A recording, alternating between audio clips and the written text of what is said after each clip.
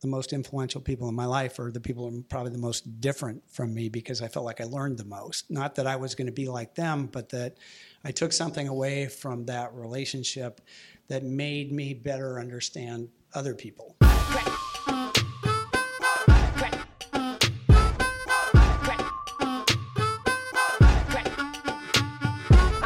All right, welcome back, or welcome to the Finding Mastery podcast. I'm Michael Gervais.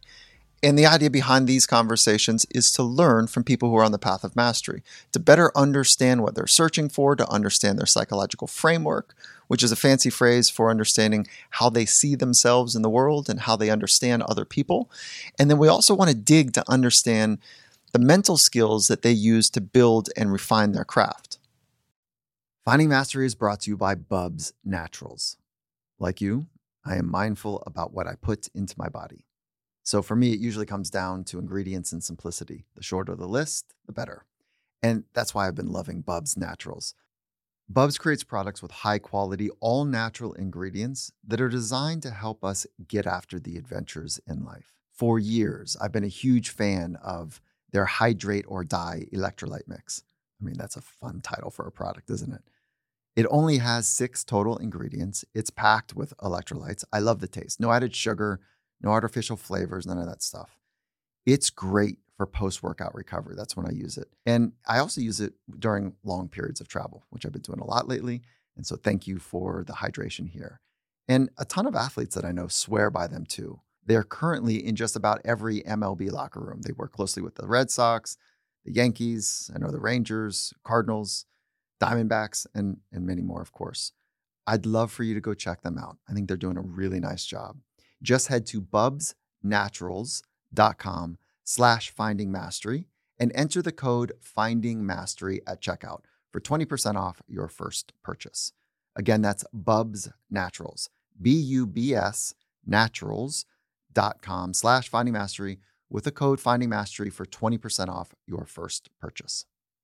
Finding Mastery is brought to you by Hims. Hims is changing men's healthcare by providing simple and convenient access to science-informed treatments for erectile dysfunction, ED, hair loss, weight loss, and more. Health struggles like ED are common, but they can be hard to talk about when it comes to finding a solution. That's why Hims has been a game changer for so many men. The entire process is 100% online, and if prescribed, your medication ships directly to you for free and in discreet packaging. No waiting rooms, no pharmacy visits. Plus, you can manage your plan directly on the Hims app, track progress, and learn more about your conditions and how to treat them from leading medical experts. So, if you or a loved one has been struggling with ED, I really want to encourage you to go check out Hims. And I know ED often has a psychological component as well.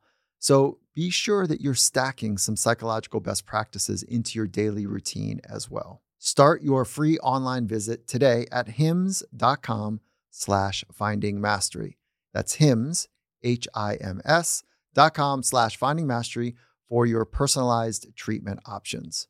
Hims.com/findingmastery. Prescriptions require an online consultation with a healthcare provider who will determine if appropriate. Restrictions apply. See hims.com/EOF for details and important safety information. Subscription required. Price varies based on product and subscription plan. Okay, this conversation is with Rick Welts. Rick has 40 years of experience in the NBA, and he's currently the president and the chief operating officer of the Golden State Warriors, who have just won their second championship in 3 years. And what a phenomenal run. It's a very special point in time that we're observing a super team. And when we watch the Golden State Warriors perform and play, it feels as if, from a distance, that they're in group flow more often than any other team in the league. And group flow, when you think about that, is like a swarm of birds that are moving and undulating in space, following the rhythm of the lead bird that changes each undulation. And so, it's just a phenomenal team to observe and see what they're doing. So he understands winning. He understands culture. He understands how to align people and thoughts and ideas and efforts to create something very special. And in this conversation, we talk about that and how he organizes his thoughts and other people's efforts. And we also talk about risk, both private and public risk, and how important alignment is in life. And that phrase alignment is really about knowing who you are and having alignment on how you live.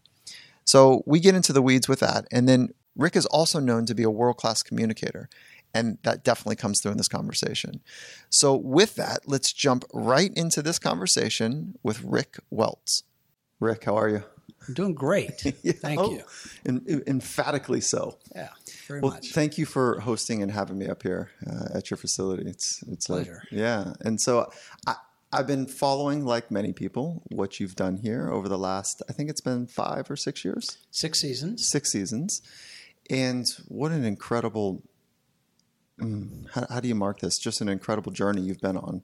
And marked early on from all of the success and different points of view you've had in elite sports, starting as a ball boy way back in Seattle's Supersonics. True. Yeah.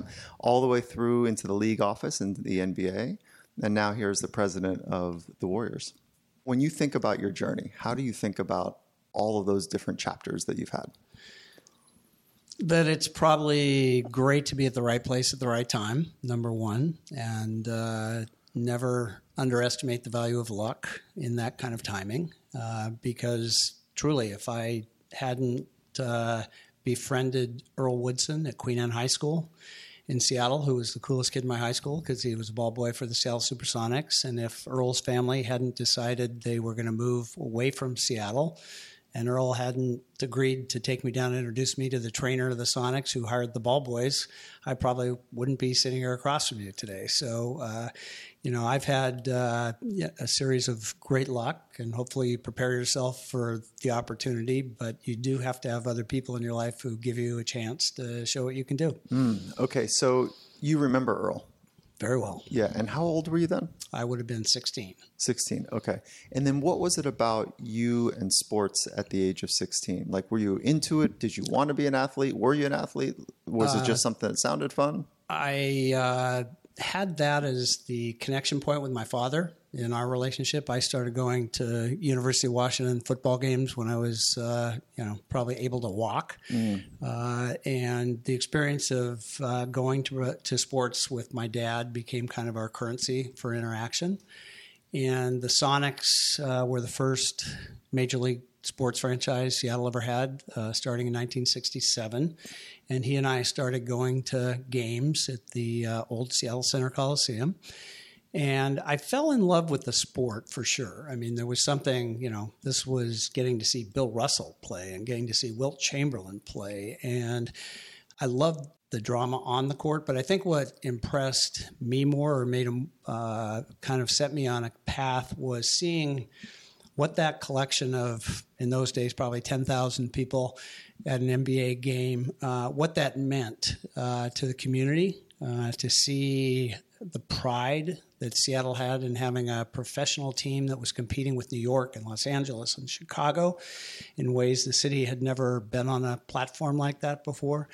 But also to see how, all these people who had absolutely nothing in common except a rooting interest in a particular team could come together and, really create a town hall that doesn't exist, especially today, probably existed more then. But there are very few places where we gather like that to kind of celebrate something together publicly. It was kind of the first social network, I guess. And I think the show and that impact is what attracted me and kind of set me on a course that eventually, led to where I am today. Okay, so as a high school, did you have that insight then? Like, okay, this feels like a town hall, it's a public place. Or is that looking back? Yeah, I think much more looking back. Looking back, what a cool thought, because I've never had that thought, that that's a public place of celebration that communities have. This is a bit of a thread that's not totally related, but I remember thinking, or being introduced to this thought, that long ago, the largest buildings in organizations were churches. And so they were the center of communities. And now it's high-rises, and they're the largest buildings. But you just introduced a new concept, which is the largest places of gathering are sporting events. Well, you need to study the Colosseum in Rome, because I think it was the first time there was a building constructed that was really designed to do what sports facilities do today. I mean, really, if you go back and look at it, it's fascinating. There were so many inventions there that we carry on today. It was the first place you got a pottery shard for entrance, and on that shard was a section, row, and seat number. Imagine that. We're talking at the Roman Colosseum, right? Yeah. That had never been done before.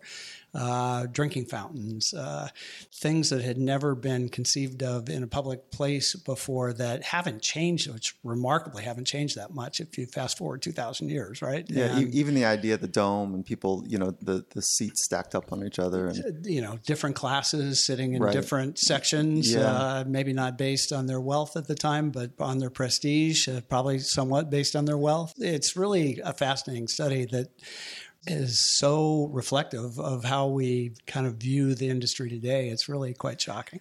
I was fortunate enough to go, I think I was there about 7 years ago in the Coliseum, and just what a remarkable place just to stand in that presence and feel it. But something that we don't have is the beasts and the animals and, right? Like all the livestock that was underneath, which is, I don't know if you've been fortunate enough to see it, but it's almost like a basement. I don't know another way to describe it, like underneath the Coliseum. And when you think about how innovative that culture was. And so this is a nice thread maybe into what you're about to build for the organization here. And so can you talk a little bit about that vision? Believe it or not, San Francisco in its history has never had a world-class sports and entertainment facility. Having spent the last 6 years of my life trying to get it done in San Francisco, I know why. It's virtually impossible in the political and social environment of San Francisco to get a project of this magnitude done. And it requires just a relentless pursuit. It requires being fearless. It requires being willing to pay every bill with not a penny of public money, which is breaking the mold significantly from how other stadiums and arenas get built.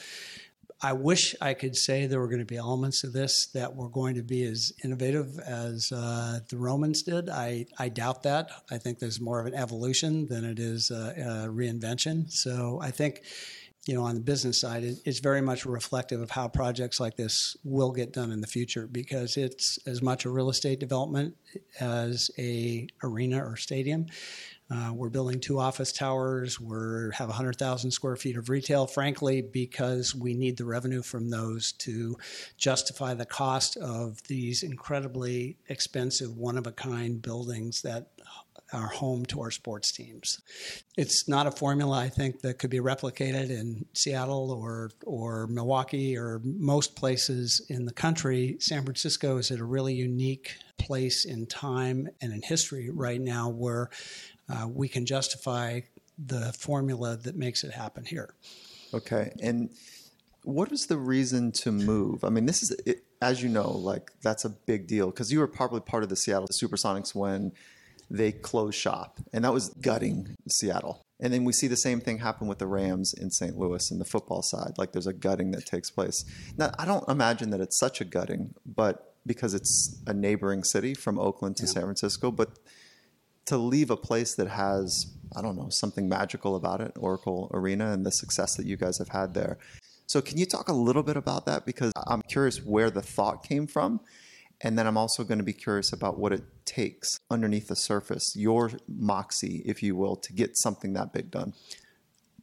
First of all, a little history. The Warriors were one of the NBA's original franchises, the Philadelphia Warriors, and they actually moved to San Francisco in the 60s. So San Francisco Warriors were how this team was born in the Bay Area. And over the course of the Warriors' history, they have played in San Francisco, in Oakland, even a year in San Jose, which are the 3, kind of anchors of the Bay Area. So the team has played throughout the Bay Area. And, as we have a new ownership group the last 7 years who bought this team, are looking for how you set yourself up for success in the long term. Oracle Arena, we adore. It's a wonderful environment once you're in your seat. It's the oldest arena in the NBA. It was built before Madison Square Garden. It's not the type of facility that long-term can generate the revenues you need to be competitive. So we knew we had to have a new arena. Where that was going to be was another story. And, we felt that the greatest opportunity for the franchise was going to be in San Francisco. We're moving 8 miles. We're not moving to another state. We're not moving, even elsewhere in the region. We're moving a different city 8 miles away. And I think it was a big dream because there's no land in San Francisco. And in fact, our first invitation by Mayor Lee was to build over piers into San Francisco Bay on Piers 3032. And that actually, when we had our news conference 5 years ago, that was the announced plan. We were going to build on Piers 3032. We envisioned the Sydney Opera House in the Bay in San Francisco.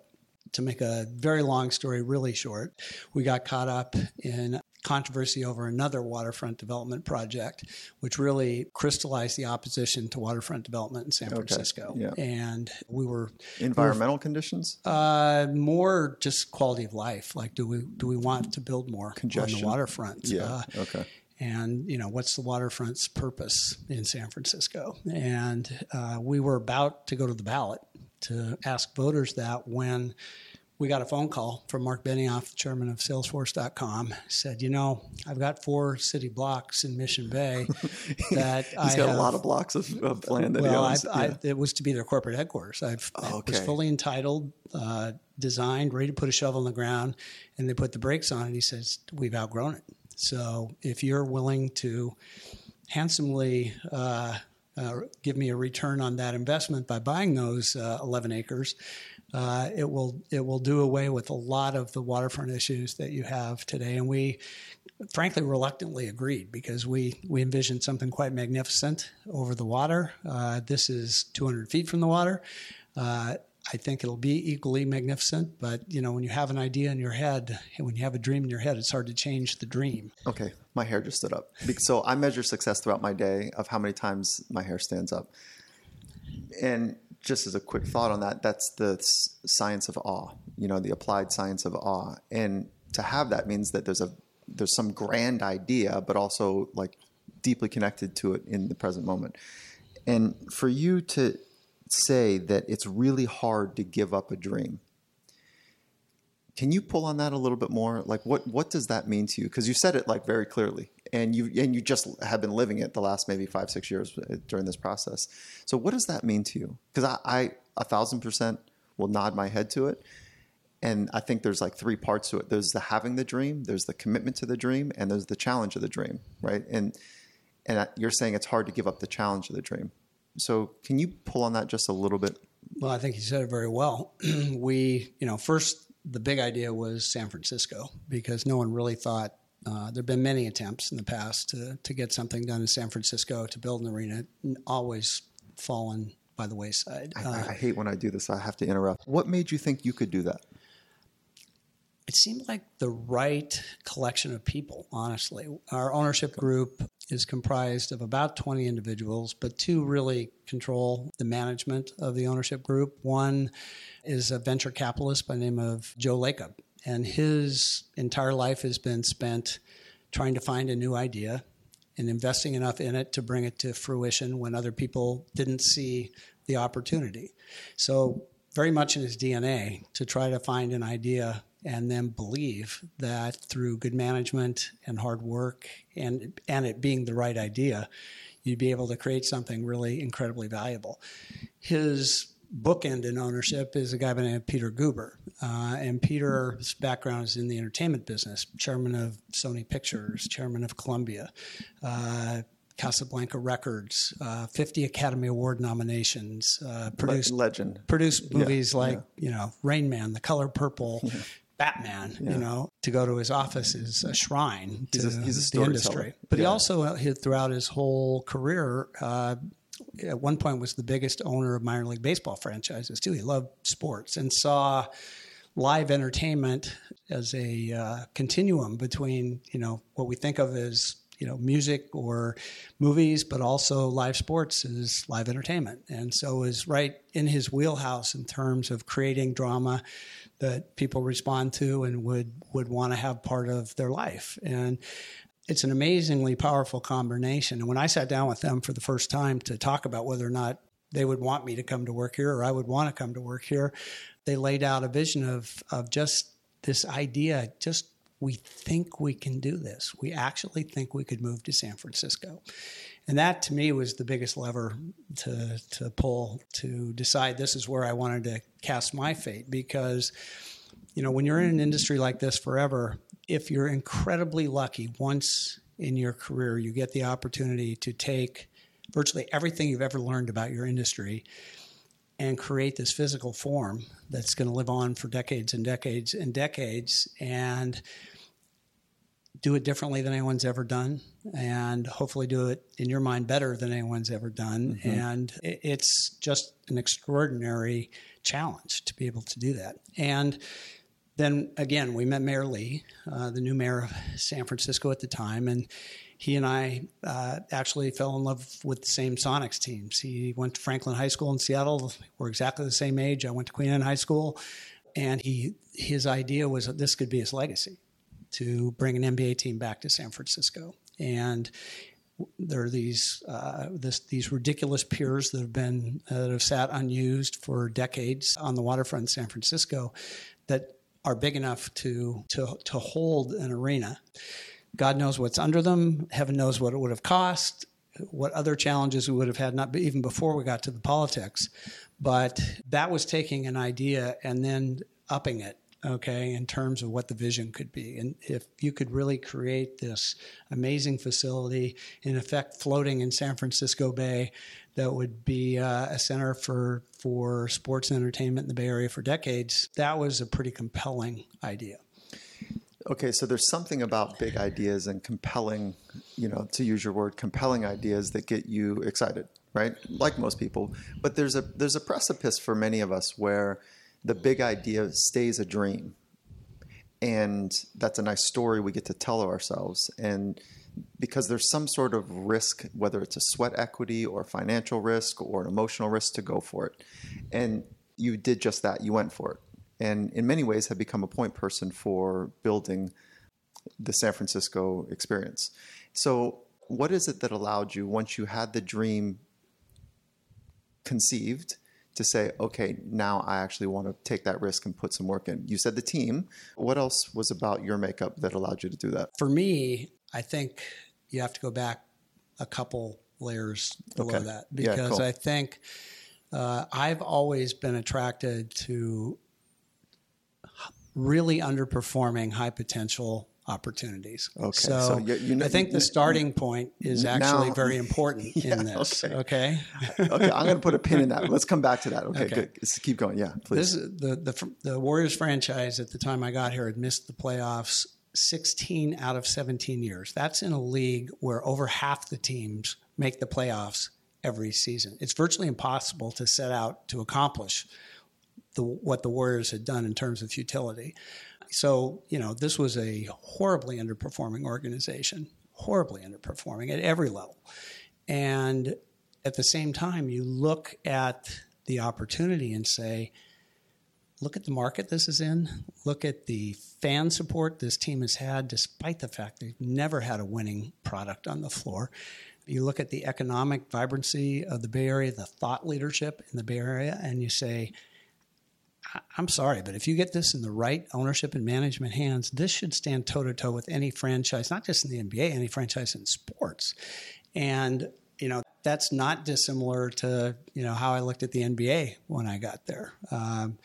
It was a horrible business organization. There was nothing, I got there in 1982. There was more talk about franchises going out of business than there was about expansion. It was the first league widely believed to have drug use amongst its players that was really hurting the product. It was 3/4 black, and Sports Illustrated very matter-of-factly said that, it's really impossible to envision how America would embrace a sport where 3/4 of the athletes are African American. And I loved the NBA. And, there I ran into another guy named David Stern before he was commissioner, who actually hired me, and a bunch of other young people who actually believed that we could do something incredible with a product that had been so undervalued. So to me, going back to your question, where we were as a franchise, the Warriors, at 7 years ago, at that time, were pretty much a laughing stock in our industry. So to me, it makes it easier to take the big challenge, not harder. I mean, it's like, what do we have to lose? If we aren't successful, then we're not going to be any worse than we have been. And if we are successful, there's gigantic upside. So I think you have to go back to kind of the starting place and in the mindset of the people who are here, that we had a chance to take big bets and potentially fail, but no one had ever even tried before. So I think, we had enough confidence in ourselves that we didn't know how it was going to turn out, but we knew that we had all the success factors were out there. We just hadn't been able to harness them in a way that had resulted in success. So ownership didn't significantly change 10 years ago to now, say? No, it did. It did. So, the team traded 7 years ago, almost 8 years ago this coming fall. That's when Joe Lakeman and Peter Gooper bought the team.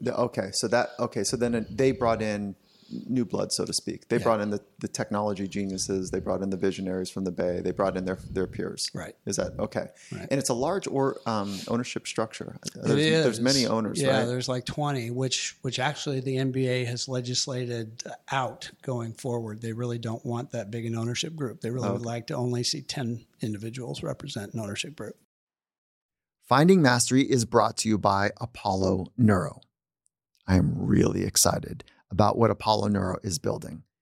If you haven't had the chance yet, I highly recommend that you go check out the conversation I had with their co-founder, Dr. David Rabin, on the podcast. It is well worth a listen. Unlike traditional wearables that simply track your biometrics, Apollo's doing it totally differently. Apollo Neuro is designed to actively improve your health by enhancing sleep, relaxation, energy, and focus. So how's it work? Developed by neuroscientists and physicians, Apollo delivers these soothing little vibrations. They call them Apollo vibes that are like music your body can feel. More rapid vibrations help to improve your energy and focus, while the slower vibrations help to promote rest and digest in your body. And the best part for me, they're grounded in good science. Apollo has been tested by thousands of users in clinical and real-world trials. I would love for you to give it a go. It's making a meaningful difference in my life.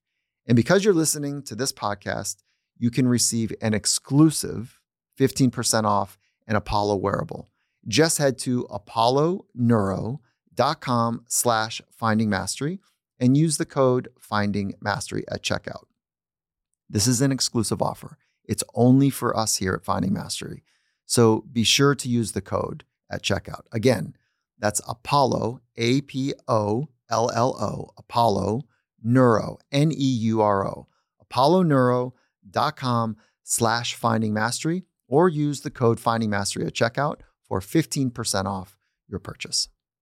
Finding Mastery is brought to you by Cured. If there's one big rock to get into the container when it comes to dialing in your wellness, one thing that stands out among the rest is sleep. Whether it be improved physical health, mental health, performance, creativity, quality sleep is the gift that keeps on giving. And I'm sure many of you are familiar with the science that supports that. And if you're struggling with sleep, or you just want to dial it in a bit further, Cured's Zen formula just might be a great solution for you. Zen is a nootropic that is formulated by Cured's very own in-house clinical herbalist, and it contains a blend of reishi mushroom, ashwagandha, chamomile, passion flower, and broad-spectrum CBD. That is a powerhouse combination. Zen could be a great little addition to your bedtime routine. They recommend taking it about 45 minutes before hopping into bed to let the reishi and ashwagandha and chamomile and the CBD do their thing. So right now, because you're listening to this podcast, Cured is hooking you up with a great offer. You can try Zen for 20% off when you visit curednutrition.com/findingmastery and you use the code findingmastery at checkout. That's Cured, CURED, Cured, nutrition.com/findingmastery and enter the code findingmastery at checkout to save 20%. All right. So then the model was, there's an exciting idea. Wow. It could be legacy. There's something really beautiful that I get to be part of building. And there's not a whole lot to lose. So let's lay big bets. We've got the resources, we've got the people, we've got an opportunity. So now the story makes some sense to me.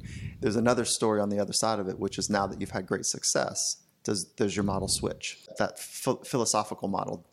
And that question is coming from, it's easy to be hungry when, let's say, you don't have anything. Now, that wasn't the case. You guys had a lot, but you could lay big bets because of your history. But what I'm thinking about is the athlete that's early in their career, or the business person that's early in their career, and they say, I'm hungry for gold. I'm hungry for whatever. I'm hungry to make it. I'm hungry for, to figure this thing out.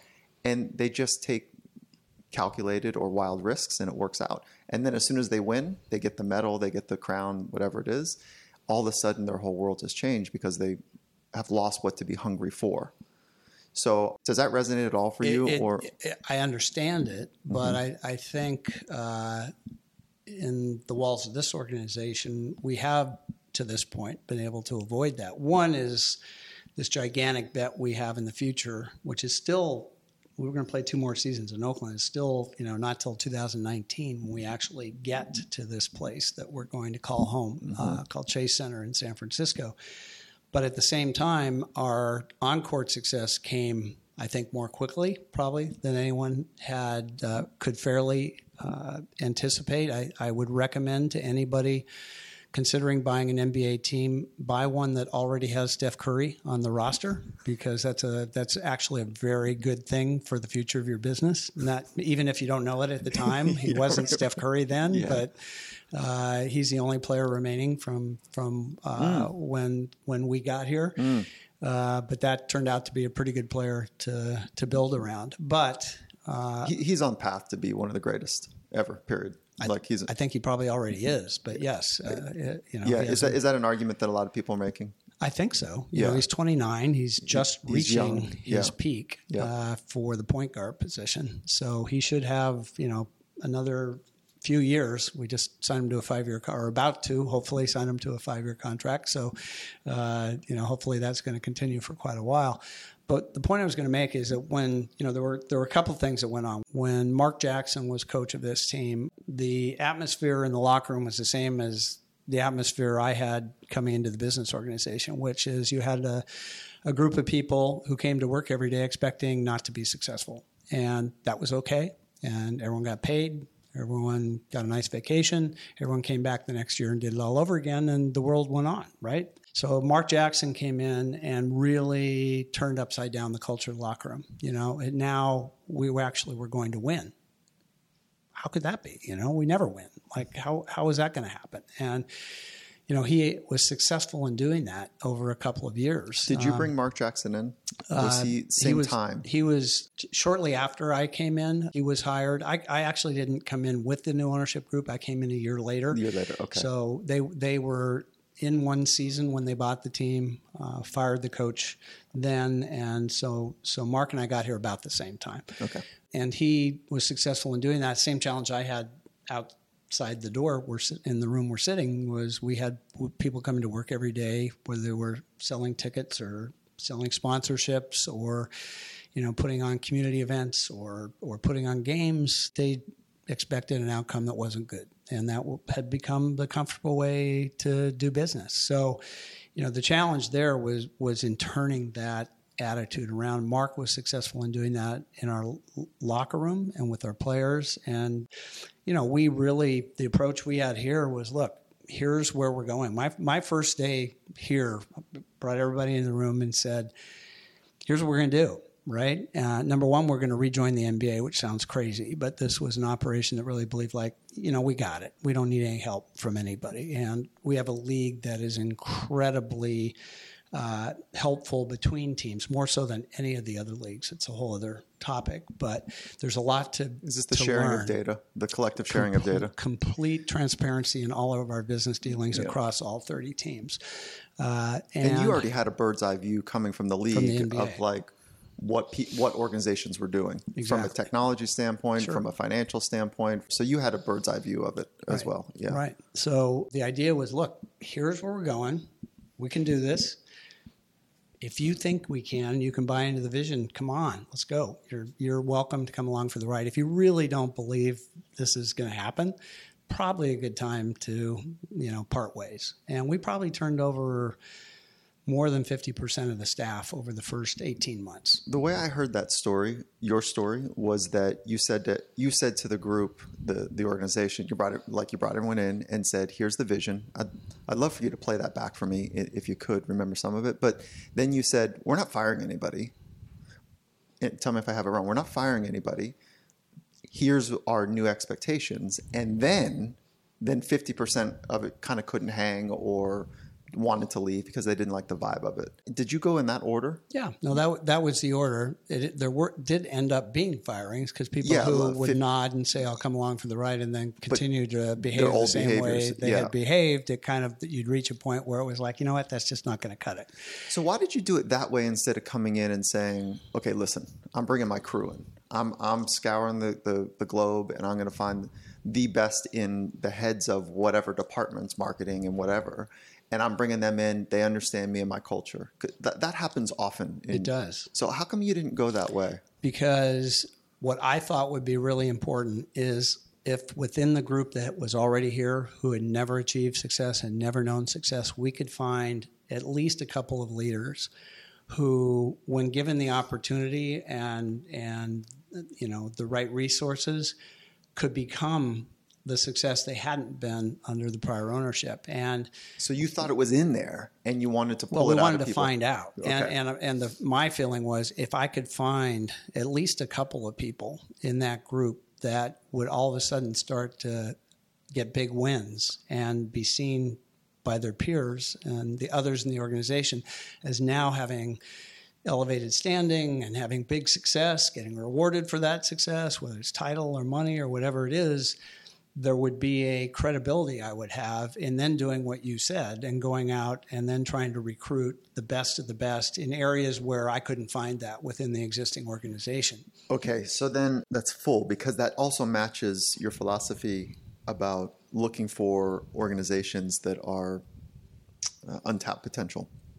So you do it at an organizational level and also at a human level, right? So, okay, what did you shape as the vision when you came in? Well, I told the story of why I was here, right? I'd spent a career in the NBA. I had an opportunity to see, teams that were incredibly well run, teams that weren't well run. What I thought, were the environmental factors that led to that based on where a team was located. And, said what was absolutely true, that people like me had looked at this franchise for the last 20 years and said, this should be amongst the most successful in professional sports. And it's not. But it's not because we're in the wrong market. It's not because there isn't enough disposable income. It's not because there's not a big enough corporate base. It's not because there isn't enough fan affinity to the team. It's just, it hasn't been organized in a way that would create the success that those factors should have provided. So it was just an analysis of the opportunity and saying, it's all here. You just got to believe it's all here, and you got to commit to the process of putting those pieces together in a way that's going to yield a very different result than what has historically happened. Do you call that culture? When you said it wasn't organized, to me, I've got two questions. One is, do you see it as puzzle pieces, or do you see it more as a tapestry, like weaving pieces together, or are there literally, particular pieces that have to fit in particular spaces? It's a really simple business. Cool. It's like embarrassing how simple this business is, and what leads you to financial success. Ticket sales is the biggest driver of profitability in the NBA. So it's the biggest source of revenue for every team. Not true in the other leagues. So it's different. Mm-hmm. They all look alike. They're all very different. Yeah. Okay. Broadcasting and sponsorship is the second piece. Financially, the rest of it is an afterthought. Not an afterthought, but a rounding error. Okay. Mm-hmm. Then there are the parts of the organization that define how you're perceived, both internally to your internal constituents and to the community at large. And sports teams play this incredibly important part in the culture of community and have an opportunity so far beyond their economic size to influence the quality of life in communities and how people feel about where they live. And those are just as important as the revenue drivers, but oftentimes there's a big disconnect in sports organizations between the revenue generators and those who are responsible for defining kind of the DNA of the organization as perceived internally as well as externally. And you have to value all of them equally when you're in the room with peers, right? Yes, you're going to contribute more to the bottom line because you're selling big number sponsorships, but a great community event in San Jose pays dividends that, while they're not monetary, are equally valuable in defining the culture of the organization and the perception of the organization, which is going to allow those who are selling on the revenue side to do better than they would if you didn't do those things. And that's a struggle that every sports organization has on trying to get people to believe and understand there is such value to both. By the way, all those people in our community relations group really understand it's great when we're driving our revenue goals to a place where we can afford better players and a better team, and it reflects on the raises that they get as much as the raises that the people who are selling get. But you can't operate a sports organization in silos. You have to have a group of people who are willing to engage across departments, at least at the senior management level, who truly believe in their hearts what I said is true, and operate day to day with that kind of respect and attitude in the organization that makes everyone feel like a valued member, whether or not you're selling, season tickets, or you're working for a community foundation. How do you make people feel valued? If we drop it right down to the individual level, I've got this thought in my head. Toto Wolff is the owner of Mercedes Formula One and the managing director. And he says that he did something very similar when he came on as the new executive manager as well as the owner, and gave this wonderful speech to the entire organization. At the end of his speech, everyone's clearing the room, and he's Austrian, and there was an engineer there, and they bring in the brightest minds, like the brightest minds across the world, Cambridge and Princeton and Harvard engineers that come work for Mercedes Formula One. And one very smart, respectable engineer said, "Those are nice words. Let's see if you can make them happen." So I'm imagining people heard you and they're like, "This is great. Oh, a little scary because there's change coming and I'm not sure about change, but okay." How did you make it so that people felt valued? I literally mean like get into the hearts and the minds of people that they do have value when they've been in an organization that has not been winning. For me, I think the people that you choose, number one, you have to choose people who fit the mold that I'm describing, or at least have the potential to do that. Every week I sit for 2 hours with our senior management team, and it's not, it's all those areas of the company that contribute to our success. And I think it starts with me on how they see my interaction with those areas.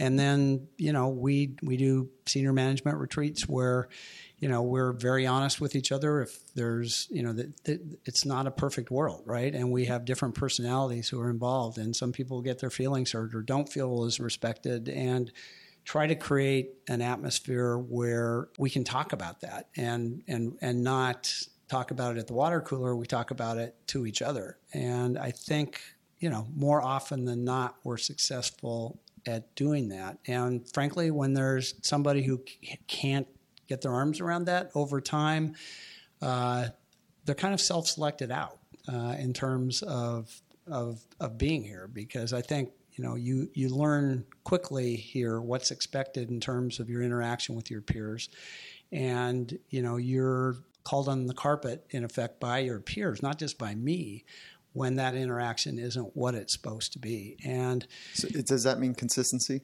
Like when you say one thing and act differently depending on the circumstances? Yeah. And that starts with me. That starts with leadership. We have a mutual friend who said to me that you're a world-class communicator. What does that mean? Honestly, what I think it means is that you listen really, really well.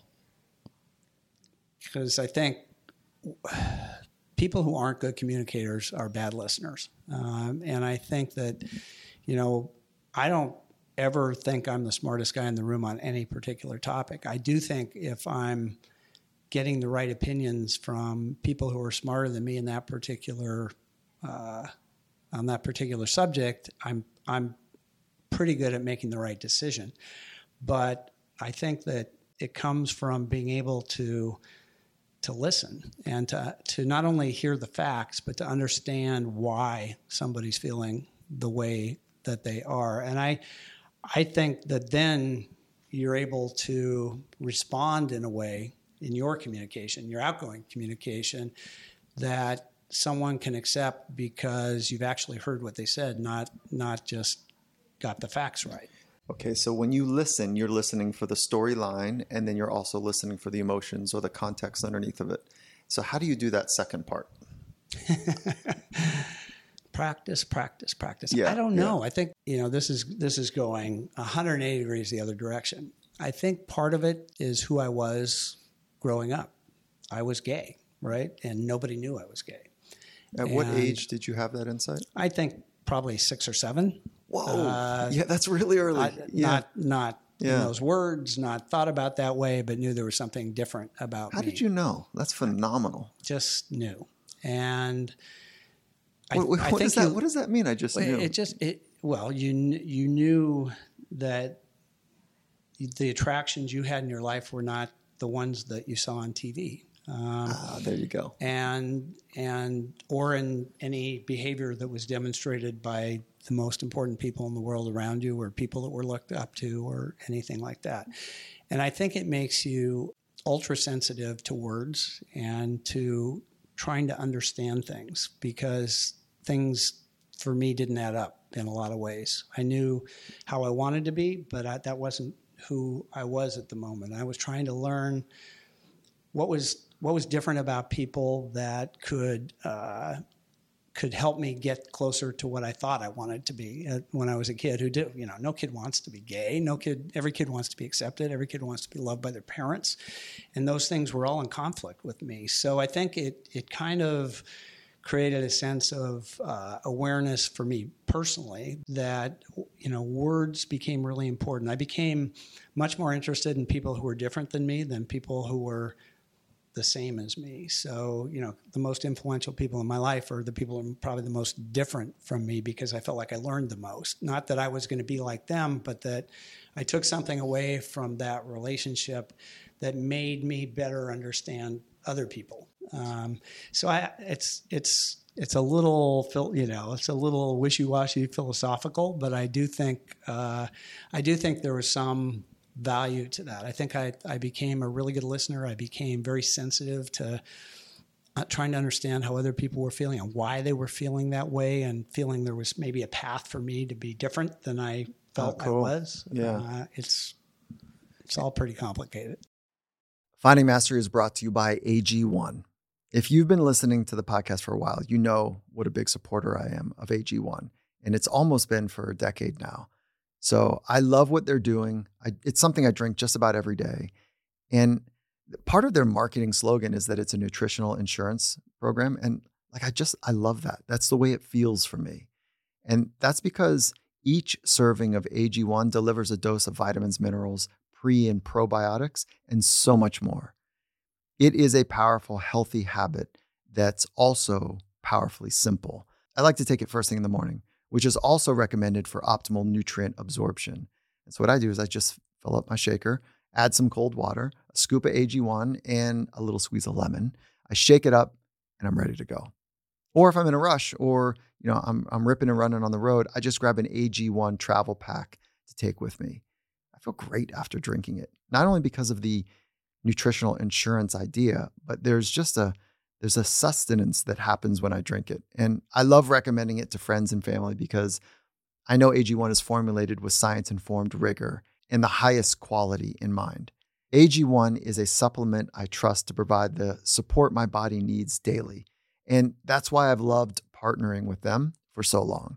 If you want to take ownership of your health, I want to encourage you to give AG1 a try and get a free 1-year supply of vitamin D3K2, and also get 5 free AG1 travel packs with your first purchase. Go to drinkag1.com/findingmastery. Again, that's drinkag1.com/findingmastery. Finding Mastery is brought to you by AquaTrue. We all know how important hydration is to performance and recovery and well-being, but it's not just about how much you drink. The quality of your water plays a big role. And if you're like me and you don't fully trust tap water, and I think for good reason, research by the Environmental Working Group has shown that 3 out of 4 homes in the US have harmful contaminants in tap water. That's why I'm really excited to introduce AquaTrue. Their purifiers use a 4-stage reverse osmosis purification process, and their countertop purifiers remove 15 times more contaminants than ordinary pitcher filters. It's incredible. I can literally taste the difference in my water. Plus, the filters are affordable and long-lasting. Just one set of filters from their classic purifier makes the equivalent of 4,500 bottles of water. That adds up to less than 3 cents per bottle. It feels great to know that all at once, I'm saving money, getting the highest quality water for the Finding Mastery team, and helping make a positive impact on the environment by eliminating single-use plastics all the way around. AquaTrue comes with a 30-day money-back guarantee, and it even makes a great gift. And right now, because you're a Finding Mastery listener, you receive 20% off any AquaTrue purifier. So just go to aquatrue.com. You spell it AQUATRU.com and enter the code Finding Mastery at checkout. Again, that's aquatrue.com. Enter the Finding Mastery code at checkout to receive 20% off any purifier that you buy there. When did you start dating men? Like, when did that happen? Well, you're going to have to define dating men. I always had that attraction, but I didn't act on it. Not obviously. It had to be secretive and be, compartmentalized outside of the rest of my life, in my even teen, college, and beyond years. It wasn't, there just was nobody out there that I could see who I admired, who was a role model for me to say, wow, you could actually be in sports, you could be gay, you could be successful, and you could have a career. Like, there was nobody out there. And I didn't have that person. So that was a big barrier for me to publicly come out, because I just didn't know how it would affect my really career. It wasn't about me, about my personal life. My family had always been incredibly supportive once we finally had the big discussion, and I had a great group of friends, but my work life was a separate thing from that, and the two never crossed. And that's a lot to carry as a person. Yeah, and so if it seems to me, the thing underneath the storyline for you, if we follow the methodology we talked about, is alignment. Who I was and who I was presenting to be were off. They were misaligned or separated in some way, and you're looking for alignment. And would you say from pain is why people change, and being uncomfortable is why people grow? So did this come from pain for you? The split in alignment, was that a painful experience or just uncomfortable? Initially, just uncomfortable. And then it became. There were events in my life that made it painful. Yeah. But it wasn't that, like, in 17 years of going to NBA holiday parties, I never asked a girlfriend to come with me to kind of, I'll go by myself. It wasn't that I was constructing anything other than, I never presented in a unauthentic way in my work life. But not alignment. But it wasn't a complete way. Yeah, there you go. Yeah. So it's like not telling a lie. I wasn't telling a lie, but I wasn't telling the truth, right? Yeah, right. Something. Okay, right. Yeah. Right. And then was it harder to tell your family? Or was it harder to tell, I don't know who you tell in business world. Do you tell the media first, or you tell like the ownership? Like, what does that mean in business to do that? Well, your family was the hardest thing for me, but it was a much younger age, because I as I said, I just wanted I love my parents and I wanted them to love me. And I was afraid that this wouldn't be consistent with that and would change the way they would feel about me. And, I'll tell you exactly the funny story. Have you ever tried to wallpaper? I have. It's so hard. It's impossible to get the lines. No, you can't. It's impossible. Yeah, with all the glue and right. Yeah. My mother was a wallpapering genius. Okay, so she was over at my. But this is her profession, or she just was a wizard in the house. Was okay. She could have built a house. She was so good. But wallpapering was one of her specialties. And I had this tiny little apartment in Seattle, my first apartment, and she came over to help me wallpaper the bathroom. And I know I was 26 years old. One of the things she'd been thinking about how this was going to get asked forever, right? And so finally, in the midst of wallpapering, her line was, so like your father and I were wondering, do you have like any trouble relating to women? And I can imagine how much rehearsal went into that. And what happened? No, are you? So in that, that's so ridiculous. Yeah. I've had girlfriends. I've had girlfriends. Blah blah blah blah blah. And then by the end of the day, we're hugging and crying, and And did she ask again? Or eventually it was like, yeah, that's the story, right? Okay, But then, of course, the next day, my mother and father have to come over for the family meeting and sit in my living room on the sofa, horribly uncomfortably, and they had more questions, like, well, what did we ever do that would make you think that this would, change how we felt about you? And I didn't really have a good explanation for that, other than, I just had never seen them interact or talk about it, or I didn't know why. And she said, well, your uncle Bob is gay. It's like, well, that would have been good information to have. I mean, this was you didn't know that. Dad's brother, who was a doctor in San Francisco, the coolest guy in the world, traveled the world. I used to go, spend a week in the summer with him in his beautiful house in Marin. God, that's phenomenal. The stories we make up about like our experience, like what other people are going to think of us, can be wildly wrong when your dad had a brother who was beloved. He was everyone's favorite relative. My parents loved him. If I'd only that would have been helpful. How did you not know? No clue. So he was open about his preference, but no. Oh, he wasn't. No, never. There you go. Okay. No, never. Very different time. He would be 89 or 90 today. It actually married a woman later in his life who had been his bridge partner. She lost her husband. They ended up being the most glamorous couple, I think, in San Francisco. And I never even crossed my mind. That was a gigantic relief. Business-wise, completely different. I reached the point, in 2011, where I made up my mind. We can talk if you want about what led up to that. Where, it was time. I needed to bring my work life and my personal life together, and I didn't. I figured I could go talk to the people I work with. I was ready to do that. But I had a friend named Dan Cloris in New York City who was a media guru, had run the biggest PR firm there for a while. We'd become friends through my work at the NBA. So I asked him to dinner. It's going to look great in the movie. It was a snowy night on the Upper East Side in New York City, and we sat down at the dinner table and said, Dan, what do I do? Here's the story. Yeah. I'm so much too close to it. I need your opinion. Is this is something I can take care of? I can talk to the people I work with. I can, and that's fine with me. But is there something more to be gained if I do this in a very different way? Okay. Hold on. This is great, because Mom asked you and you said, no.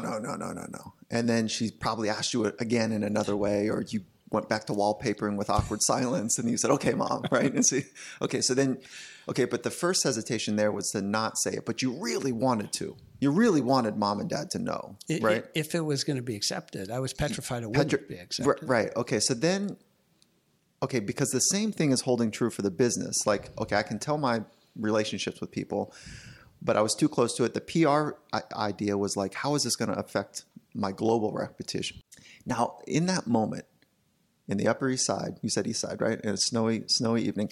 If he would have said, don't do it, or if he would have said, you'll be fine. No, what I was asking is, should I just deal with it one-on-one with all the people that are around me. Okay, so you were definitely... I was fine with that. That was plan A. That was my plan Did this A. feel like a larger courage act than with your family? Was it the same? Not at that point. Not at that point. Because I want to hear the story, but I also want to know about courage, right? To live and express one's authentic truth is really hard, especially...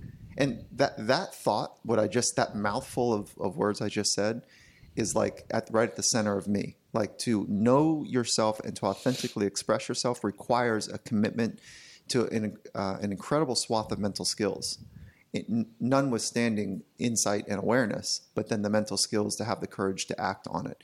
And that's the same for athletes as well.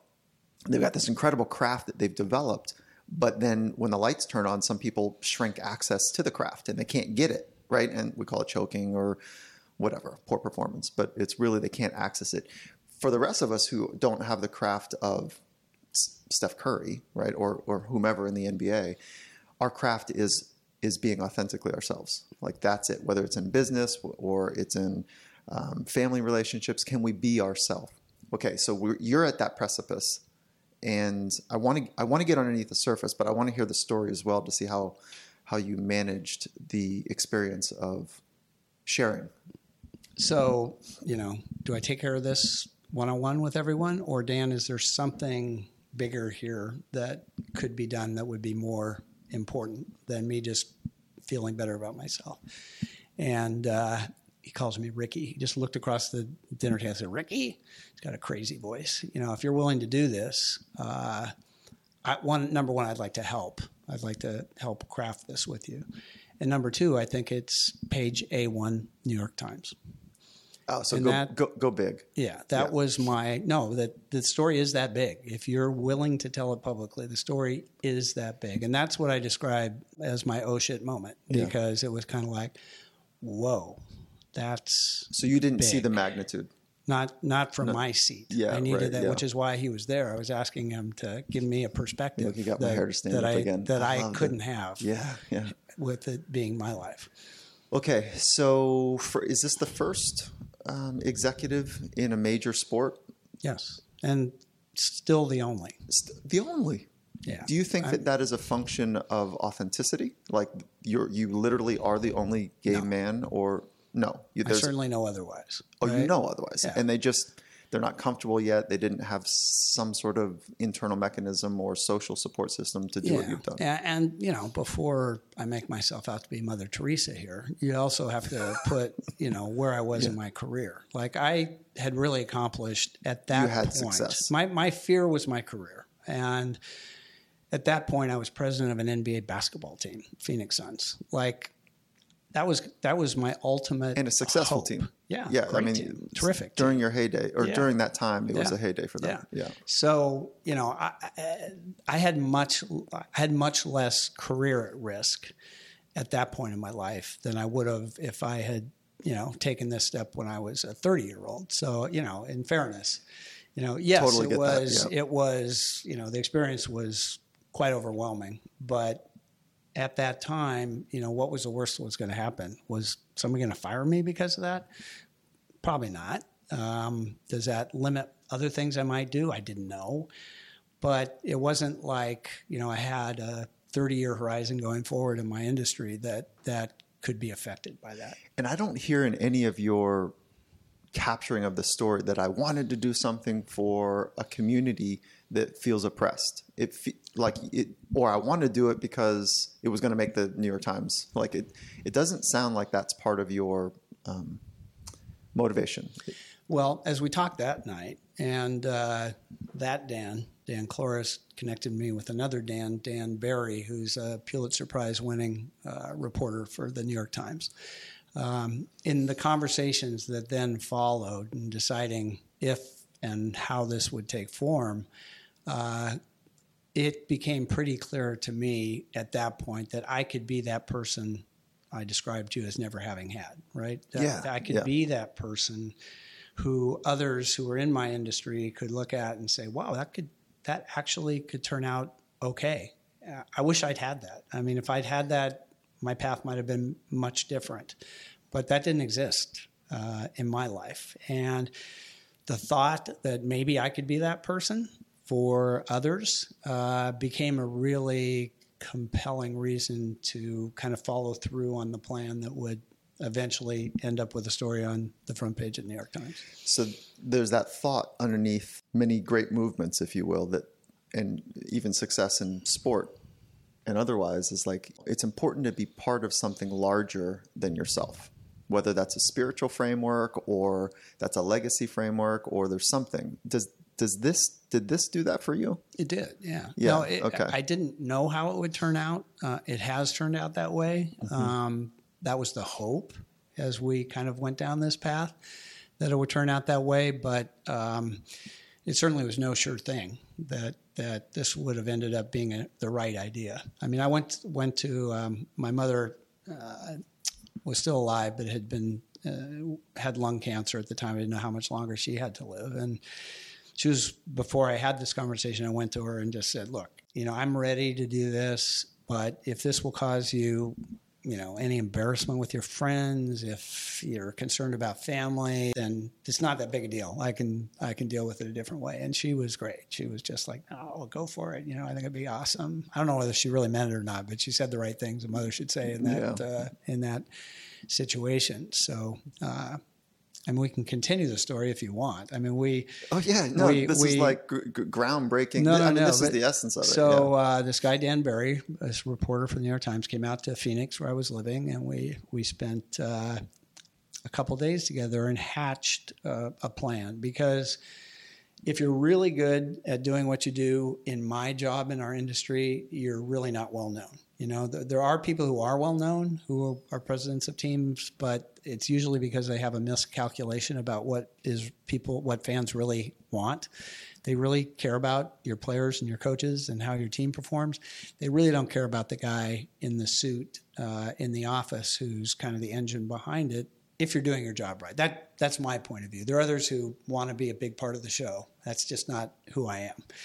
So, nobody knew who I was, right? On a national level, nobody knew who I was.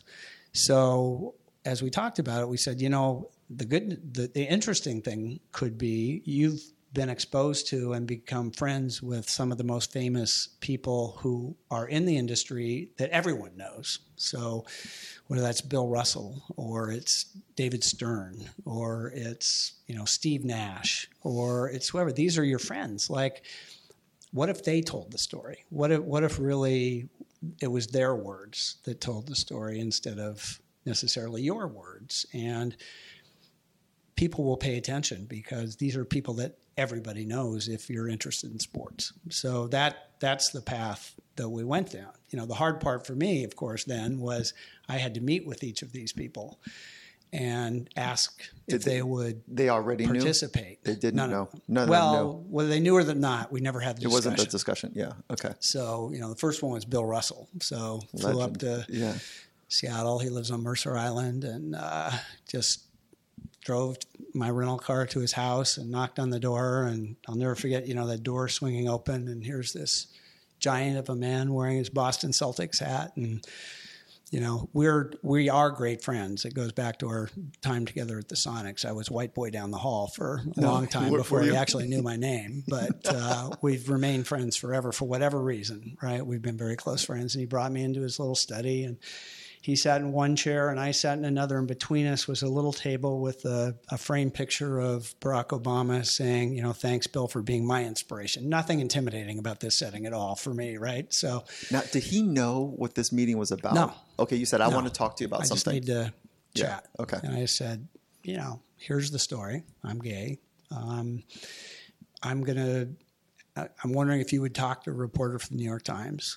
Bill Russell hates reporters, hates talking to reporters. What an ask. I mean, talk about... And it was like, yeah, I'll do that. And then that was it. And 2 hours later, I left after we'd had big laughs about 100 things that had happened in our past and, just talk like old friends. But so you shared the way that you were going to roll it out and his piece in it. If he would consider being a part of it. Yeah. Okay. Yeah. Yeah. And why would he do that? For your love? Or for what I it think stood because for? he truly cared about me. Yeah. And he's been a kind of a social justice guy his whole life, For sure, historically. Yeah. So I think it resonated with him a little bit, especially when it was a friend. Not if it hadn't been a friend, but Okay. Yeah. then that was a conversation that I ended up, repeating in hilarious ways with the commissioner of the NBA, David Stern, or our MVP point guard, Steve Nash, or others that, ended up agreeing to be a part of it. And then I was blessed by having this, amazing writer write this amazing story that, ended up on the front page of the New York Times. Did you have any buyer's remorse? No. Well, I was prepared, mentally, so when this all happens, what's the outcome, right? And my expected outcome was, look, there are going to be some jerks out there, right? There's going to be, I don't know what percent, 10% of people who decide they want to be nasty to me, and I think 90% will be great. The remarkable thing about it, and so the story was going to post about noon on, I forget what day of the week it was, a weekend. I think it was Sunday for Monday. And my partner and I got on a plane at SFO, and we're going to fly to New York because part of this was going to be a whole media tour that would take place as a result of the story appearing in the Times. And in those days, way back in 2011, well, number one, before I took off, I had made a list of about 100 people that I wanted to say, to give, unfortunately, like the same email, like, by the way, here's what's going to happen today. I'm about to get on an airplane. 2011, no Wi-Fi. So just before we boarded, I, hit send and then got on an airplane and spent the next 5 hours wondering how my life will have changed by the time I landed in New York City. How did you manage that? I'm smiling because I can there only was imagine. There was wine involved, but what have I done? Yeah, okay. It was one of the most surreal experiences because somewhere over Kansas, I knew that this story had posted on the New York Times website, and by the time we landed, I just kind of took a deep breath, picked up my BlackBerry. Turned it on, and I think it came as close to exploding as I've ever seen. I mean, literally hundreds, of emails. Did you ever have the thought that maybe no one cares? Like, what if I don't get any text or emails? Did you not have that thought? I guess I didn't have that thought. At that point, I thought there might be a response. Yeah, that's great. Yeah. Okay, what's the takeaways for you about this part of your life? Well, the takeaways were really defined by that next week of my life, because that reaction that I was prepared for was completely different than I expected. It doesn't even sound realistic. I actually printed out and have on a shelf binders full of these emails of people who took the time to actually find my email address and send me something. Thousands of emails. Did you just keep the positive ones? I did just keep the positive ones. The reason is I never got a negative one. Come on. Or someone, I know it doesn't even sound realistic. It doesn't even sound possible. But for anyone who took the time to find an email address and write something to me, or write a letter, actually people still wrote letters in 2011, and the ones you probably would expect, from people you worked with your whole life, and just couldn't have been nicer. But all the people I didn't know, that was the impact. It was, the parents, the kids. This is phenomenal because you're in a unique position as the president of an organization who, like you said earlier, most people don't know who the presidents are, right? If they're doing their job. But you've got this unique experience about what it's like to read media on you as your athletes do. And so I've got a pretty strong point of view that I think most athletes that I know are barely or not at all qualified to be on social media because it is so overwhelming and noisy and emotionally charging to see what somebody has to think about you that's negative. So can you talk about that in any way? Like, imagine if you were 21. Yeah. like your position on social media or your thoughts about it? Yeah, and again, point of reference, in 2011, nobody was tweeting, so that's right. I didn't have to deal. I didn't have to deal with that. Yeah, you got ahead of that for sure. But listen, I'd been the subject of media discourse my whole life, just based on the industry that I was in and what. So I was comfortable in that world and wasn't, knew the good and bad that comes along with that. I'm not a big social media guy now. We have a whole department that takes care of that in a better way than I do. It's just not me kind of at this stage of my life. I'm not doing a lot of it. I do think it's completely the whole, I go back to when I was, ball kid at the Sonics. I learned so much from that experience of doing that because I was the guy who opened the locker room door after the game was over for the 5 maybe media people that were covering the team in those days, home and road. And you look at the media scrutiny that athletes are under today, it's a completely different world. And it's so much more difficult for athletes today to navigate their way through that. And the relationship of the media to athletes is so different today than it was, in the 60s, 70s, where reporters' livelihoods depended upon their relationships with the athletes, and they took care of each other. They didn't talk about the bad stuff, and they glorified the good stuff. And that's just the way the interaction worked. And I was a part of all that and got to see, coaches and players and how they interact and trainers and, things that most people never get exposed to. And I was doing it as a fly on the wall, just as an observer, not in the interaction itself, which was incredibly valuable.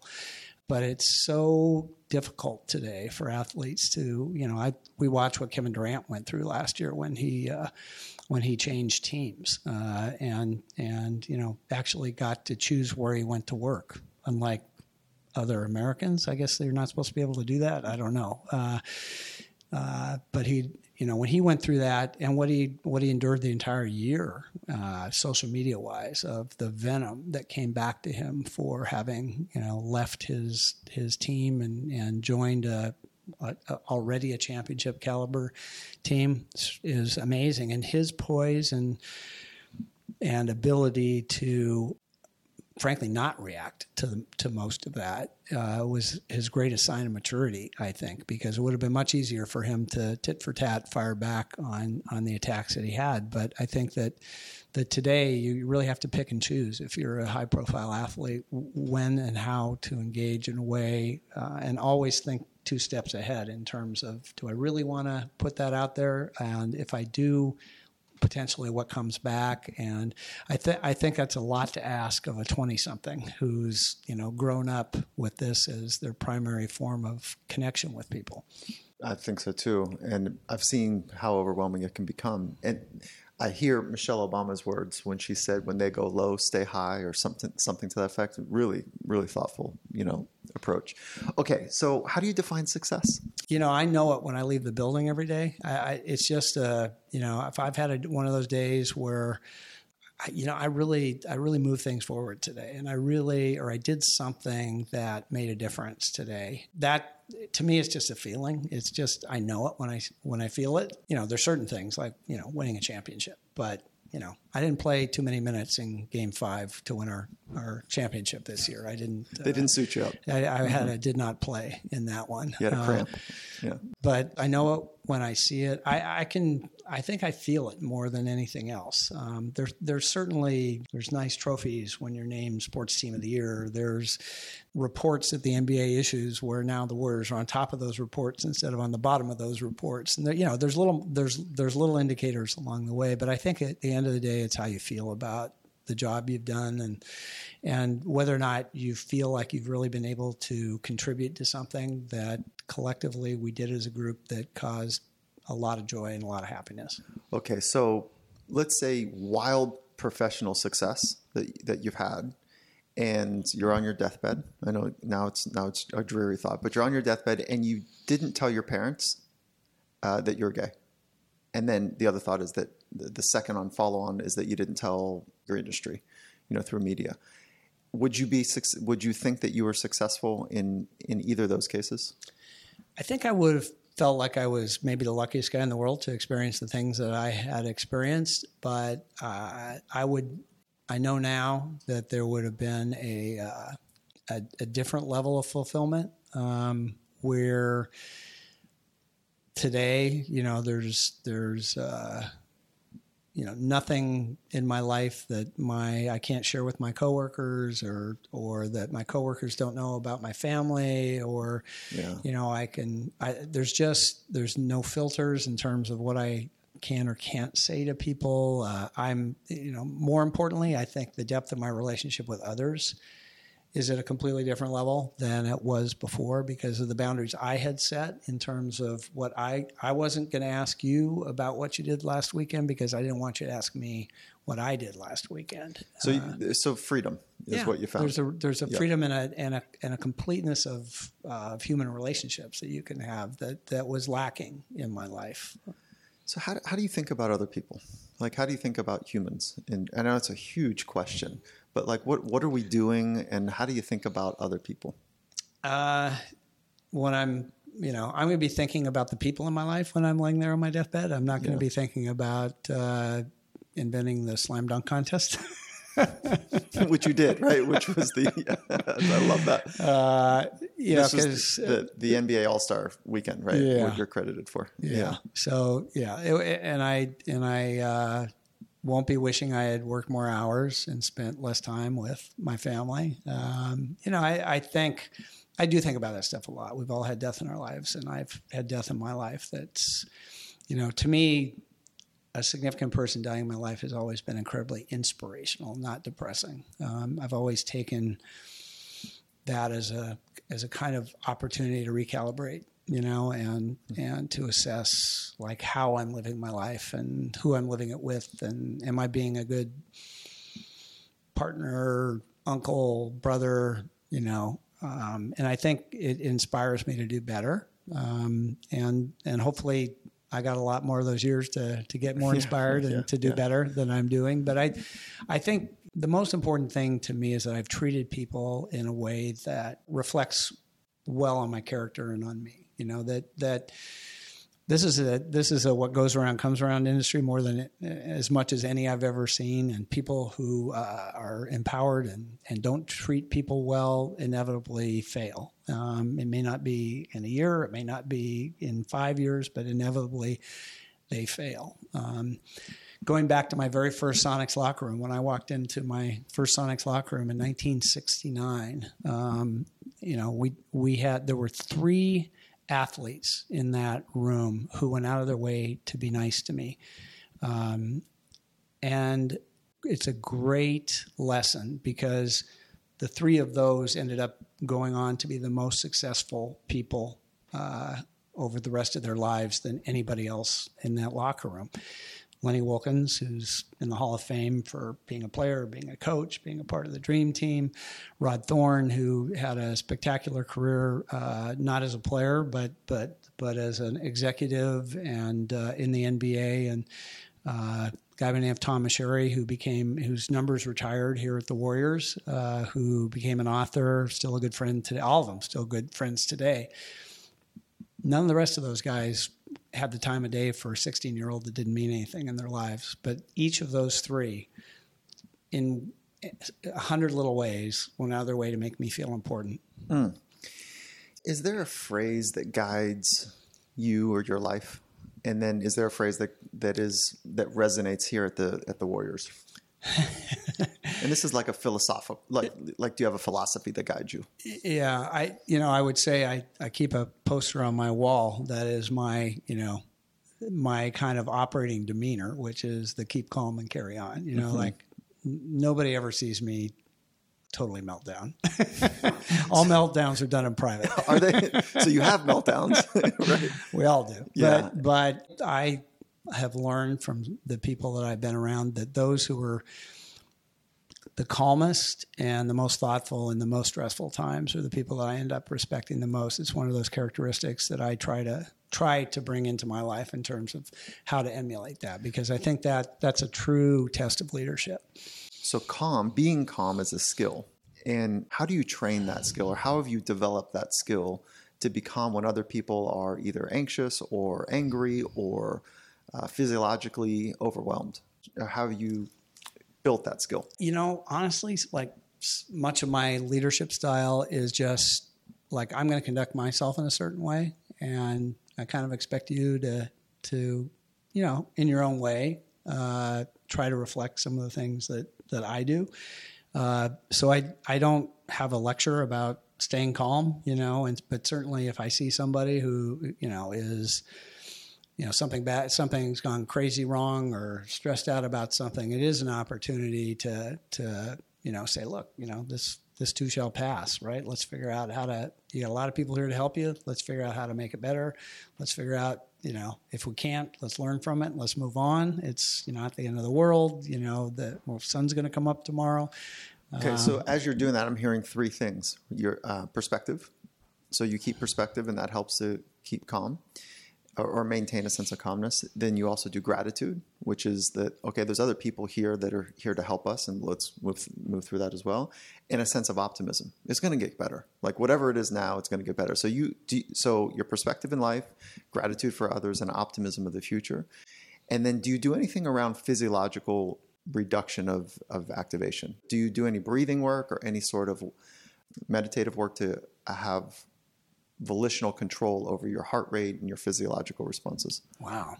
I guess the answer is no. But physical exercise is important to me, not to try to keep the pounds off, but more as an escape and mental. I'm one of those people at the gym who doesn't talk to a person. I've got my music on in my head.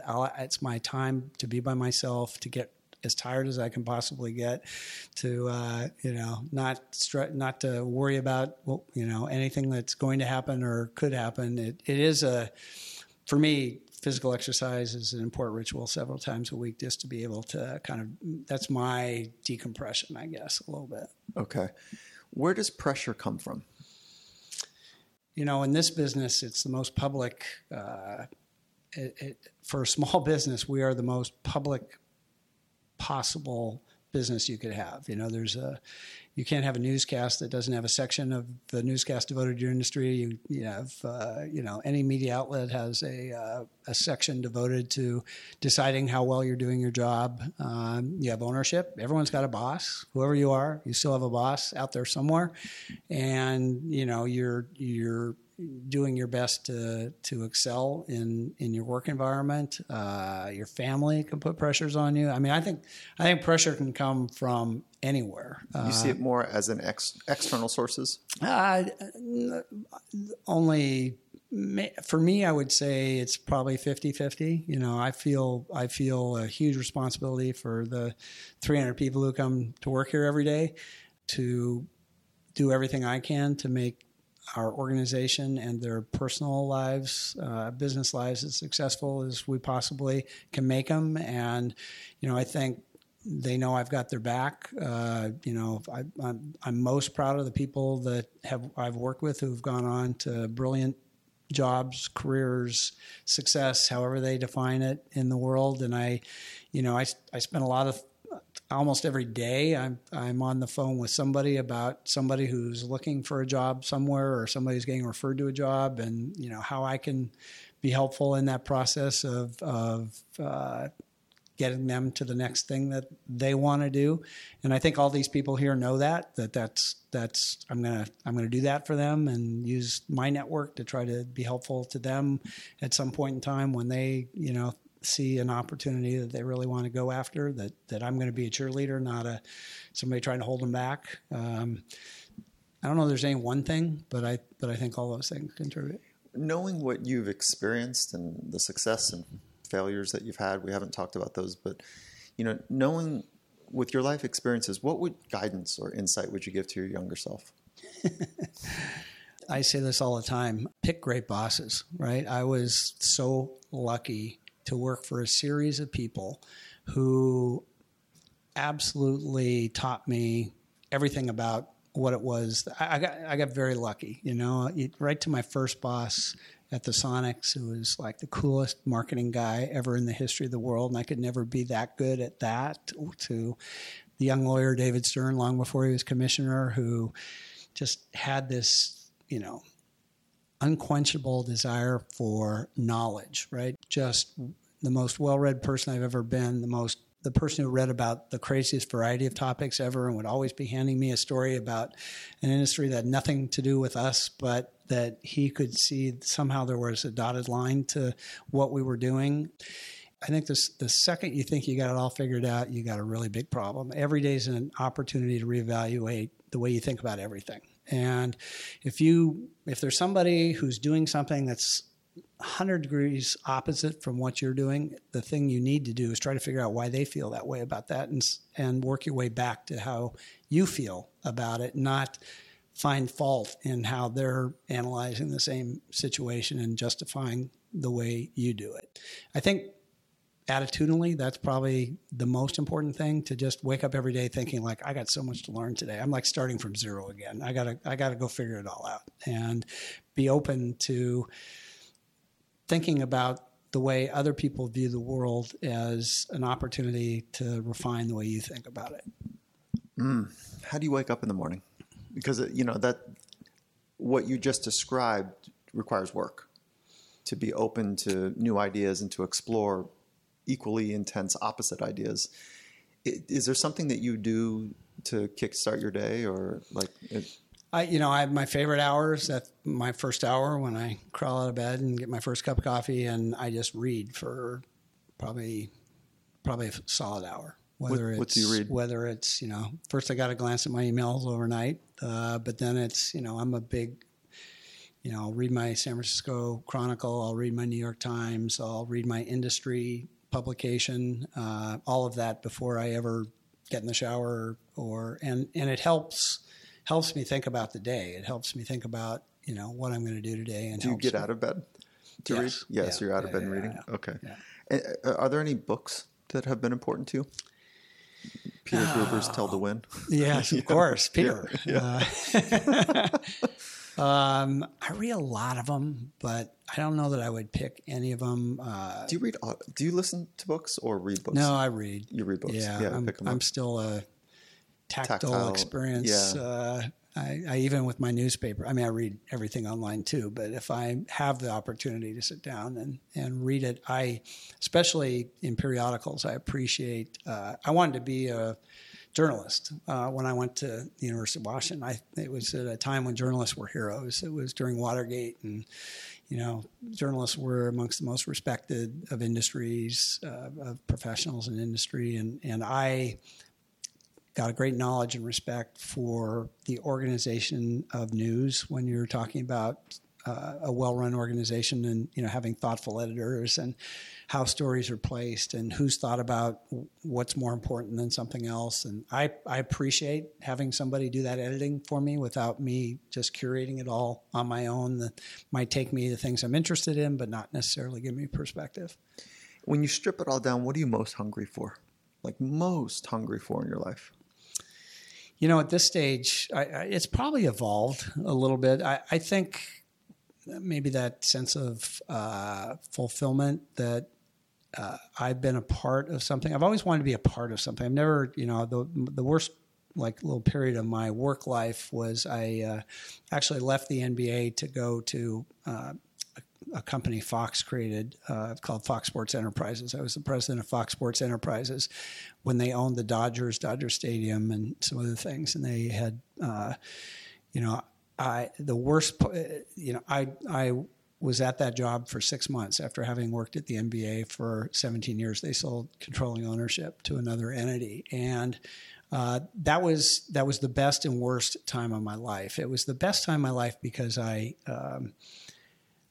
really got to sit back and say, what makes me happy in a business environment? What really were the things that drove that? And that led me back to the NBA and back to the Phoenix Suns and eventually here. It was the worst time because I was not in a collaborative environment, which I miss. I would be a really bad, remote employee because I feed off of the energy of other people who I can talk to and be around and engage with on an ongoing basis, face to face. You're an extrovert. I'm not though. I'm not a. I'm not. Oh. That's how I gather my information and form. Get my satisfaction. But I'm not an extrovert. I think by nature, kind of an introvert. More introverted. Yeah. Are you an much more introverted so. feeler? Do you feel privately, or do you express your feelings to others? I've evolved there. Yeah. I think I'm Yeah. now much better expressing my feelings to others. I think I more early in my life was much more introverted in my feelings as well. If you were to ask someone on the path of mastery, a legend in whatever field that you conjure up, what question would you want to ask them? Well, I think the core question that I got to is, do you really understand what motivates you and gives you satisfaction in your life? Because I think that sometimes we get a little off course on that. I think I got a little off course in that when I left the NBA after, a 17-year run in the league office and went to baseball because, it seemed like the next big thing to me. And then I realized that it was those relationships. What I found I missed was those relationships that I had spent 25 years building, and was not able to draw on that to be successful in my new. I mean, I could draw from the experience, but I wasn't as engaged with people in being successful, and that's what makes me happy. It's the collaboration that goes into success that you experience together as a group, and I want to be a big part of that. I want to really feel like I was a contributor in achieving something. Does that come before financial or public success? Would you put it in that order? Yeah, for me. Yeah, I mean, okay. I absolutely that absolutely is true. Okay. Thank you for your time. We're about to round up, but I want to give you some kind of quick hits and see how you respond to these. Is there a word that cuts to the center of what you understand most? A word or a phrase? I think that knowledge is power. I mean, I would say, I think I'm not, like I said, I don't ever go into the room thinking I'm the brightest one there, but if I can learn more about any particular subject, I'm going to make a better decision. Okay. And then what is your ability to take risks? 1 to 10. I would say in my business life, it's very high, 8, right? I would say in my personal life, I'm less risky. Interestingly, what number would that be? I would say I'm probably a 4 when it comes. Is to it my personal life. Are you better at emotional risk or financial risk or strategic risk? Terrible on financial risk personally, and really good at it in my career. So it's Okay. maybe we're discovering some strange faults. That's fun. Yeah, it's better to play with with house money sometimes, for sure. Okay, 1 to 10. How important is music for you? 9. Really important. What kind of music? Everything. I'm one of those people that if you look at my playlist, you're like, really? You listen to all that stuff? Yeah. What are you listening to now? I'm on French house music right now. Come on. Yeah, no, it's really. So that's out there. It's now, from 7 to 8 o'clock. Got to have my French house music. 1 to 10 spirituality. Also an evolution. I think maybe it's a natural progression with age. I would say an 8 also. Okay. Yeah. 1 to 10 breaking rules. Again, I'm going to tell you there's a complete disconnect between my personal and my professional life. I think we preach risk taking in my professional life, and that drives me a lot. I think breaking rules in my personal life, it's very important to me not to break rules. Yeah, it's interesting because I saw you kind of work through that, but you took great risks in your personal life. Like world-class risks, world-breaking news type of risks.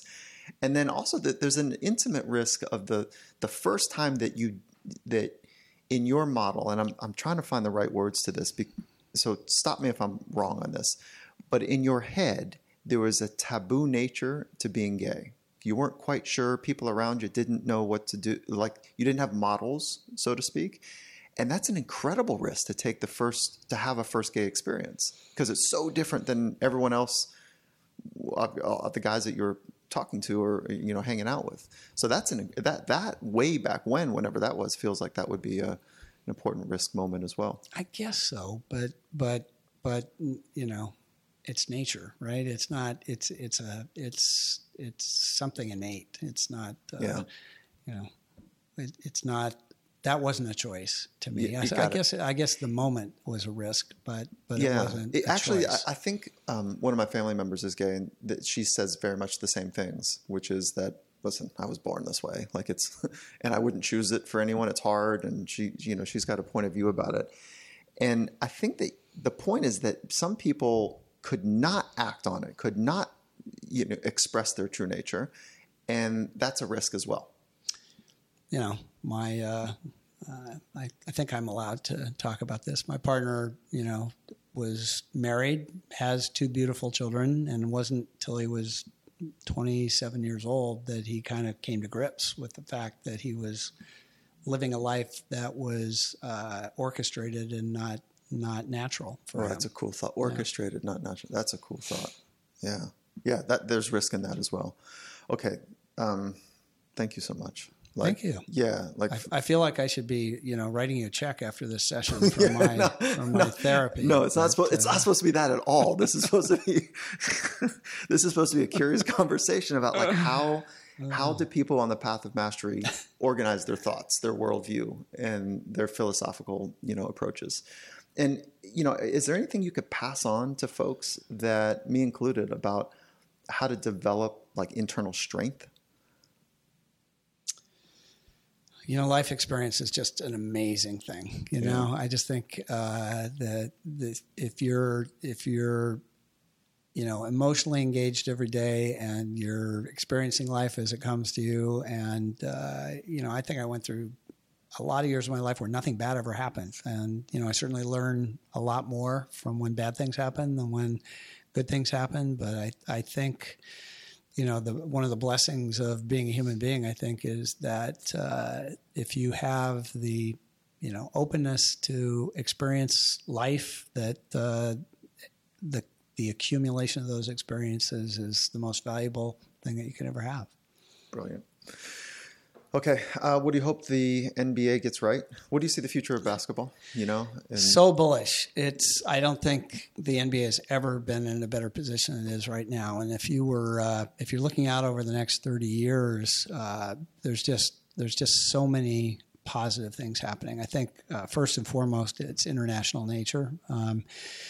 There's no, Americans don't understand what the rest of the world calls football, soccer, and how much bigger it is than the NFL or Major League Baseball or the NBA or all those combined. But there's only 2 sports played worldwide, and it's what we call soccer and basketball. And we have a unique model, especially as you compare it to basketball rather. I mean, what we call soccer, in that while every kid growing up kicking a soccer ball dreams of playing for his club team or his national team in the World Cup, every kid growing up bouncing a basketball dreams of playing in the NBA. There's no other competitive environment that is equal to that. So we have between 25-30% of our players now are non-American, and that number will continue to grow. And the ability as a business to then export that around the world is something that impossible in baseball based on the real estate necessary to play the game. Harder in football, American football, because while you can play on a field in soccer, for whatever reason, the American game has not been able to grow as quickly internationally as it has domestically. So I think the future is genius for the NBA. I also think at this particular point in time in our society, now I don't know if this is if this is something that continues, but I think the power of personalities on NBA teams is something very different than we have in other sports right now, for better or for worse. An individual player is so influential in the success of a team, and as we talked earlier, the social profile of those individuals now has been blown up, bigger than it's ever been historically. And for whatever reason, football and baseball have evolved more as your team first, player second, and the NBA kind of embraced, listen, this is about the players early on. And in our social environment today, that is really resonating with young people. If you look at the audience ages, if you look at all the social media measurements, the NBA is blowing away the other sports right now. And maybe it's a moment in time, or maybe it's something that you build on going forward in the future. It's, but I like our chances. Where do you see technology in 5 years for human optimization? Yeah, it's such an interesting subject as we're building a new facility. Yeah. Because the world is built around our handheld devices right now, and so I think the most important thing is whatever you're doing has to work as incredibly well on that device, better long term than we're worrying about a television screen or anything else. That device has got it's got to work, which is the most important thing. So if the environment we create has to give you access and the bandwidth to do anything you want whenever you want. At the same time, I think there's a uniqueness to the in-person experience of attending a sporting event, and I especially believe that's true of the NBA, where you're in an incredibly intimate environment with guys running around in tank tops and shorts, and the way the game is covered on television is all about faces and emotion. Close proximity, reactions to calls, all of that. It's an intensely emotional experience that the pace of the game as well, I think, is really, really important. So from a technology perspective, our view is that we're working really hard wherever we think technology can enhance our guest experience. We love it. But just to have it for the sake of having it is a distraction, not an enhancement. And I think we're trying to start with the end experience and work our way back to figure out where technology enhances that and where it doesn't, and not be caught up in needing to have the newest and best toy, but making sure that if we go down a path that it's truly additive to the connection that somebody feels with our team, not just another thing. Very cool. Last big question. How do you articulate or define mastery? How do you think about the concept of mastery? I might have said this to you on the phone the first time we talked. I think anybody who thinks they have it certainly is on the wrong path, right? So I think it should be an aspirational thing that you live with every day, not something you ever feel you really accomplished. God. Where can people find you? Where can they follow along? Where can they... Just rwelts@warriors.com. I talk to everybody who emails me. Oh boy. It's the at Rick Welts, yes, but at Rick Welts. But you're not going to be very excited about my my Twitter post. Okay, good. Okay. All right, thank you again. It's an honor to learn from your perspective and your journey, and so thank you for your time. Thanks. Yeah. Well, how fun was that conversation? Rick Welts is on it, and that was just a joy to be.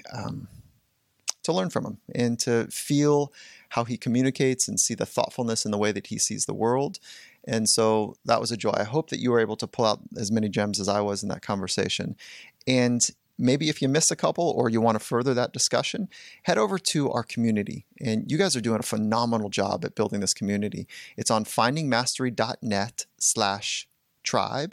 And it's a bunch of us that are supporting and challenging each other on this path of mastery. We're posting things, we're challenging questions, and it's just a phenomenal community. And then if you want to ask some questions, hit us up on social. On Instagram, it's at Finding Mastery. And then we've also got Twitter is at Michael Gervais, and that's GERVAIS. And you can also follow along with other conversations that we've had on our website, findingmastery.net, as well as punching over to iTunes and subscribing to the podcast there. And you know what? If you haven't had the moment and you've enjoyed these conversations, please write a review. It helps. It builds awareness. It's part of the algorithm for iTunes to keep us rolling. So please do that if you will. And until next time, thank you for listening. And we hope to hear how you're doing on your path of mastery in your own life as well.